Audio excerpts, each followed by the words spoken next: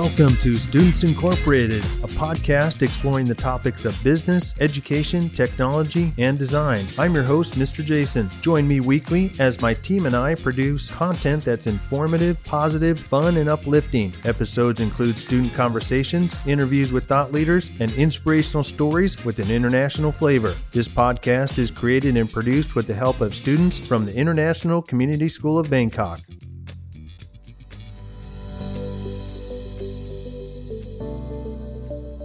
Hello, I'm Mr. Jason, and I'll be your host today. I'm joined by co-hosts Premi and Rebecca. In this episode, we'll be doing another alumni-focused interview with a special guest who's now a Thai diplomat. His name is Mr. Harapun Prasuchai, or maybe some of you know him as Fayfay.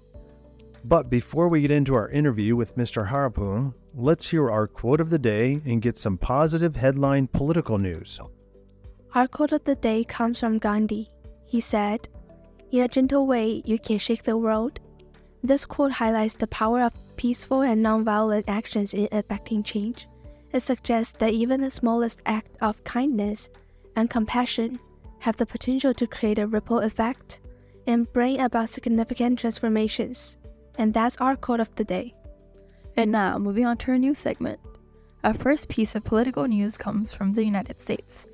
Now that the Iowa and the New Hampshire's primaries are over, Donald Trump is the Republican Party frontrunner in the 2024 presidential race. Several other popular Republican Party candidates have already dropped out of the race in order to give Trump the boost he needs to become the Republicans' primary candidate. The next state Republican primary is close to the end of February, and it will be held in South Carolina. And here's our second news piece. Taiwan's general election ended on January 13th. With Lai Ching-te being elected as the new president of Taiwan. Amidst a fierce competition with the Chinese Nationalist Party and the Taiwan's People Party, Lai's party, the Democratic Progressive Party, was able to secure around 40% of the votes, but fell behind the Chinese Nationalist Party by one seat in the legislature. This means that while Lai has the top seat, there are still many obstacles when it comes to addressing the party's agendas. However, this election displayed Taiwan's democracy when it allowed the voice of the majority to be heard. And lastly, after 52 years of reigning over Denmark, Queen Margaret II has abdicated the throne, leaving her eldest son, Frederik X, to ascend to the throne. It's also the first time a Danish monarch has abdicated the throne while still alive, as the tradition has been to carry the title for life. King Frederik's new motto is, "United, committed for the Kingdom of Denmark," and currently has a high approval rate amongst the people of Denmark. Thank you for the quote of the day and the headline news. In this first segment, we welcome Mr. Harapun, an ICS alumni who now serves as a Thai diplomat. We'll be discussing his journey from high school to university, then France, and then back to Thailand. Premi will start us off with our first question. Thank you so much for joining us again, Fayfay. Could you please introduce yourself and let us know which ICS graduating class you are a part of? Yeah, it's my pleasure to be joining you guys. My name is Harapun Prasuchai, joined by Fayfay in ICS, and I graduated from ICS class of 2017. Thank you. Can I ask a quick question? Are you keeping in contact with your classmates who graduated in your year? Yeah, actually, we meet almost every other week, I think. We're pretty close. Our class is pretty close, and we meet for lunch, dinner, whatever's convenient for us. So we keep in contact. Sounds great. Our next get-to-know-you question is, out of all the cities you've lived in, which one has been your favorite? It's very hard to pinpoint because all of the cities I've lived in have positive qualities and also negative qualities. But if I have to choose one, that is probably, I'm gonna say Paris, because the city is so well designed. Everything is so close to everything else. So you could just take the metro to go from one place to another. It would take no more than 10 minutes, and everything is just very. There's just so much art, so much culture in the city.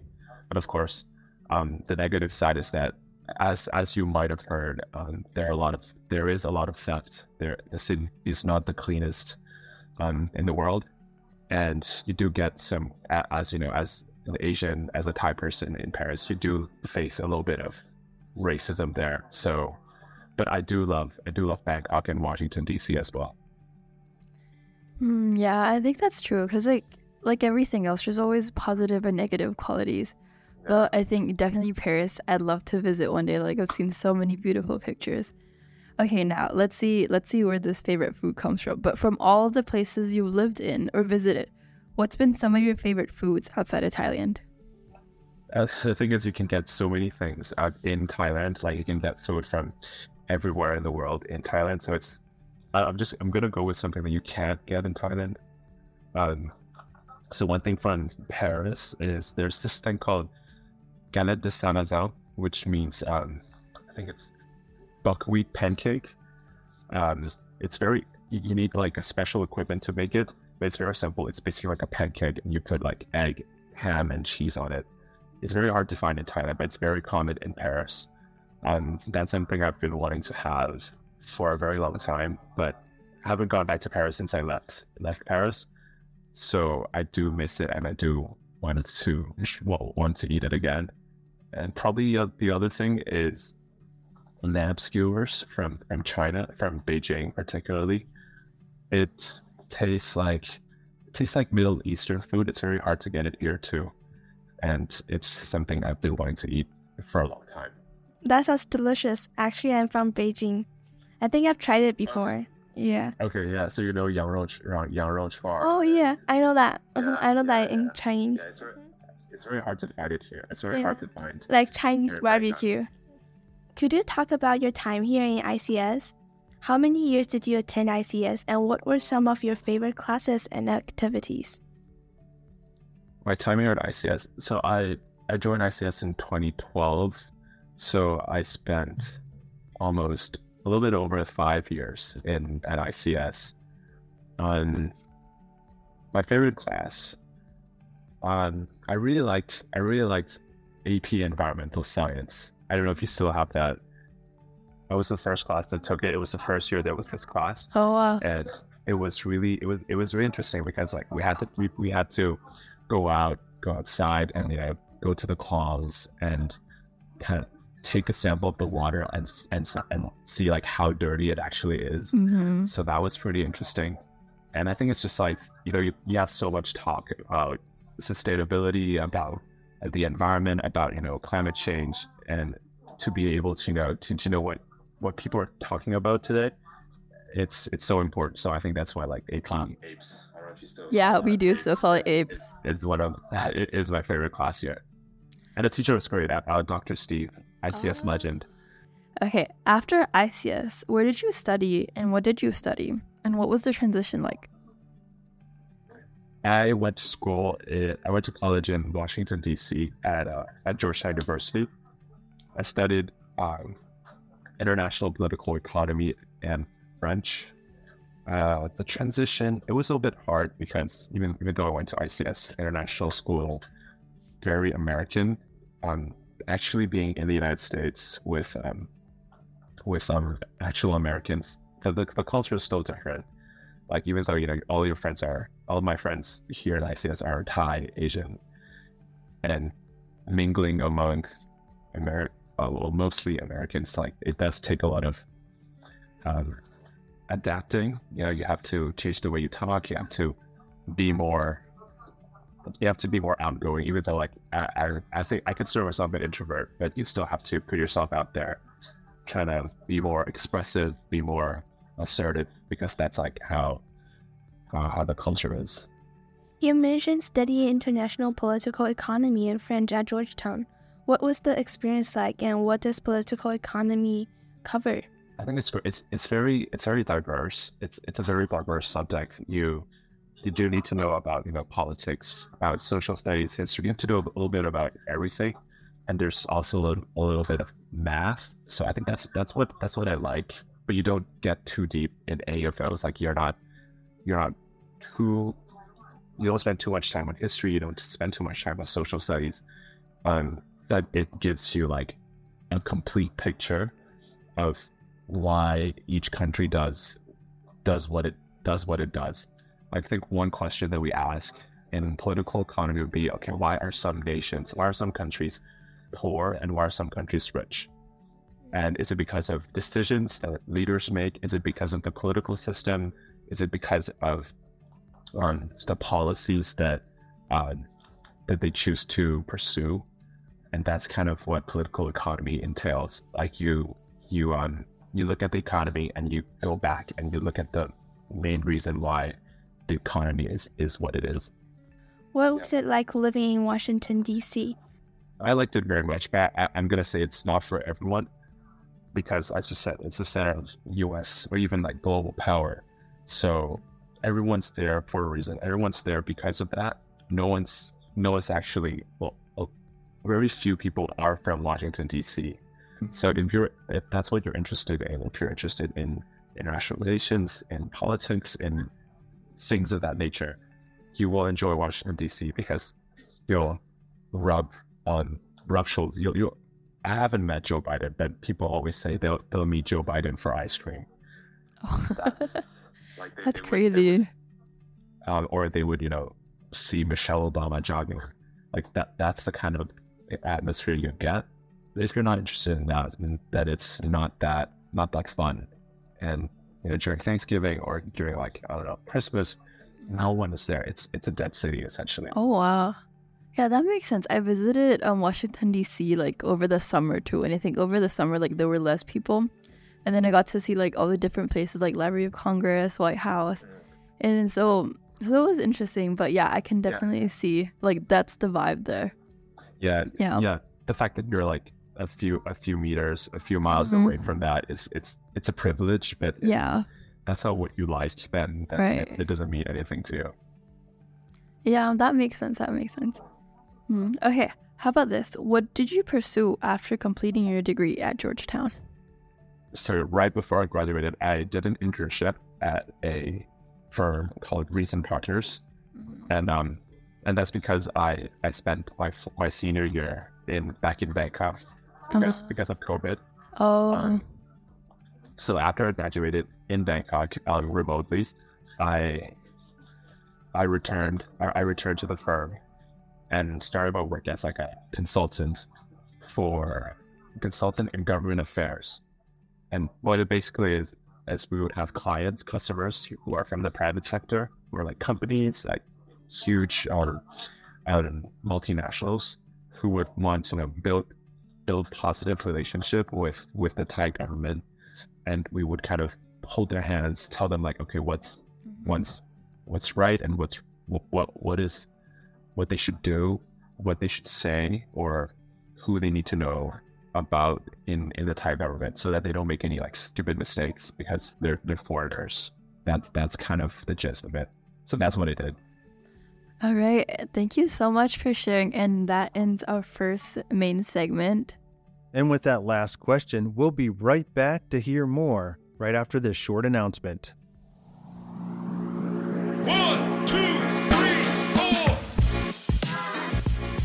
Because of Thailand's large Chinese population, it comes as no surprise that the Chinese New Year is a major festival in Thailand. It is a lovely time when different communities come together, break bread, and wish each other good fortune for the year ahead. Streets are decorated in bright red with gorgeous Chinese paper lanterns hanging from above, and dragon dancers along the road. The day of the Chinese New Year varies each year depending on the Chinese lunar calendar. It generally falls in the month of January or February. This year, the Chinese New Year will be celebrated on the 10th of February, Saturday. You don't have to be ethnic Chinese to celebrate Chinese New Year. This holiday indeed holds great significance as a time to celebrate and unite with family. The festive traditions, delicious food, and joyous atmosphere make it a wonderful occasion to cherish moments with loved ones. We are back with part 2. In this segment, we'll be getting some insight into Mr. Harapum's duties and responsibilities in his current role with the Thai government. Premi will get us started again. Welcome back, everyone. We left off with your internship, and you've mentioned living in Paris, right? Could you tell us a little bit about that, or what you did after that internship, and what brought you back to Thailand as well? So the internship I did, it was actually in Thailand. And what brought me back to Thailand, it's actually it's COVID. Since 2020, I was in France in 2020 during my exchange year there. And when COVID started, no one was sure what to do. No one was sure what it was. And basically my school just emailed me saying, you need to leave Bangkok. You need to leave Paris. Get out of there within 48 hours or else your credits won't be transferred back to, essentially I wouldn't be able to graduate in time. So that's why I had to book the next 2 flights back to Bangkok. And that was kind of a shame because I had a lot of things planned to do in France. That sounds stressing too. What was it like coming back to Thailand? What was that transition like for you personally and professionally? What was it like coming back to Thailand? I think first is my Thai got really bad. Okay, my Thai was already not that great when I was in ICS. Like, as you know, like because you don't do a lot of things in Thai, so your Thai really just goes to the toilet. So coming back to Thailand, like having to write things in Thai, having to talk in Thai was a challenge. But I think it's got so much better now after 4 years back here. But I think it's the same for me professionally, that I have to work in Thai now, and it's still a learning process for me. And coming back to Thailand, I think it's just how a lot of things are still very unpredictable in Thailand. So previously, like you can plan your trips very meticulously. Like, okay, I'm gonna take 20 minutes to go there, and it's pretty accurate. But now, like it's better now, but nothing was predictable. So I had to live with a lot of like uncertainties in my daily life when I'm back in Thailand, in Bangkok. Yeah, honestly, I think that makes sense too with like somehow like transportation. Like sometimes you don't know if there's traffic or there's no traffic. You could get there in like 20 minutes or an hour. So I think, but also like just like transitioning usually too, it's like from like maybe like a Western culture to like an Asian culture. So there's that too. We're super curious though. What's it like working for the Thai government now? Could you walk us through a day in your life as a Thai diplomat? So it's an exciting time to be part of the Thai government today, because I don't know how closely you follow Thai politics, but we just had a new government, new prime minister, and we're actually very eager to put ourselves back on the world map, and basically telling the world like, okay, we're back on track. We want to get people to come to like spend money to visit Thailand for tourism, or even like invest in some factories in Thailand. So it's an exciting time, and it's great that I happen to be in the Department of International Economics. So we're directly on, kind of in the front line. A day in my life as a Thai diplomat, I'm still in Bangkok, so it depends day by day. So my main job would be to kind of synthesize, aggregate information from all over Thailand, and bring the information to, say, like ambassadors or our political leaders to meet with foreign leaders, so they have a picture of how Thai economic policy is and what we want to sell to the world, what we want to tell the world, how, as I said, how we're open to business, how we're like open to tourism, what we're doing to make sure that the life of tourists are easier in Thailand, how the life of business people in Thailand are easier. So I do a lot of writing in Thai and English, and I do a lot of researching the news and meeting people who are actually doing actual work in business or in driving the digital economy, for example. How do you think your educational experiences have shaped what you're doing today? It's very interesting that ICS, back when I was in school, it kind of annoyed me that, I have to do community service. Like, we're always talking about capstone community service. Like, it's a hope. It's an assignment, right? It's just something you need to do. But looking back, I think it has a lot of more impact on me, because I think it's very important to think about what and whom you are doing these things for, like basically service, right? And I think that kind of mindset really shaped how I chose my career and how I'm doing things today. Like I always think about, okay, who am I doing this for? Is this like, and how is it impacting people? And in my case, it's in the government. Like how it is helping the people, or like the Thai businesses, or whatever you want to say. I don't mean that like you have to work for the government, but there's always something like you want to ask, like, what am I doing this for? Who am I serving? If it's like customers, or the people, or your shareholders, whatever. I think that's really important. And at Georgetown, pretty much the same. Like we ask ourselves a lot about service, about like making the world a better place, but also think about things from a lot of perspectives, from your own perspective, from like a national perspective, but also from like a global one.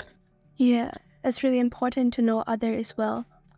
Do you work with others in the Thai government with similar educational backgrounds like yourself? What's that working environment like? Yeah, I think so. I guess because like we work in the Ministry of Foreign Affairs, right? A lot of people have graduated studied international relations or political science. A lot of the discussions are very like lively. Like we talk about current events. We talk about all of the conflicts that are happening in the world are affecting the Thai economy, or how we need to proceed with our policy or our strategy, for example. Huh, that's really cool. So like similar like educational experiences, then I would assume like international. We did. Yeah. Some did IB, some did AP, but it's still pretty similar. Huh, that's really cool. And that sounds like really fun too, like having discussions about like current world events, like with everything happening. And now to close this segment, we like to end each guest interview with advice. So what advice would you give to those who desire to get into the government work? First, I do want to like broaden government work. Yeah. Like it's not just like working as a civil servant, but in a lot of cases, I think a lot of friends who want to be doctors, right? So at some point in life, if you want to be a doctor, then there is a chance that you're working for the government. And I think one mindset that would be really helpful to make your life slightly like more livable, less miserable, is that there's always like an aspect of public service, right? And if you don't have that in mind, then it's going to be tough, because if you're a diplomat, a lot of things are things of national importance, and it is going to happen, like regardless, like it's non-negotiable. It is going to happen. So it requires a lot of like working outside of regular hours. Right. And I think it's the same if you want to be a doctor, like you do have to work around patients' emergency, things that are outside of control.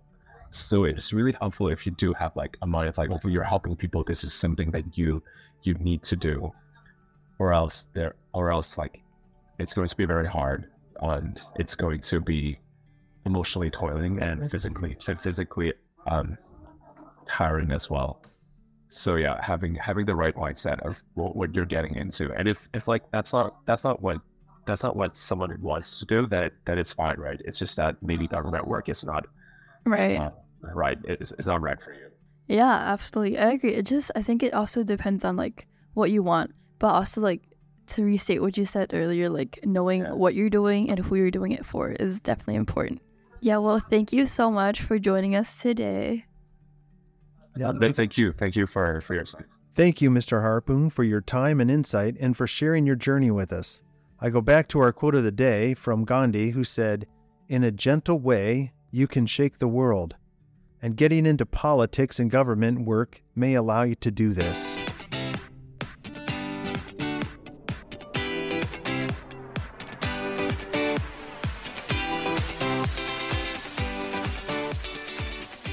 As we end this episode, we are reminded that everyone's path is different and that we can learn from each other's journey, especially from those who've come before us. And as always, this podcast would not be possible without the hard work and support of our international student production team. All music and sound effects are courtesy of Pixabay.com, a vibrant community of creatives sharing copyright-free images, videos, and music. And we are signing off until next time. We are Students Incorporated, because your voice matters.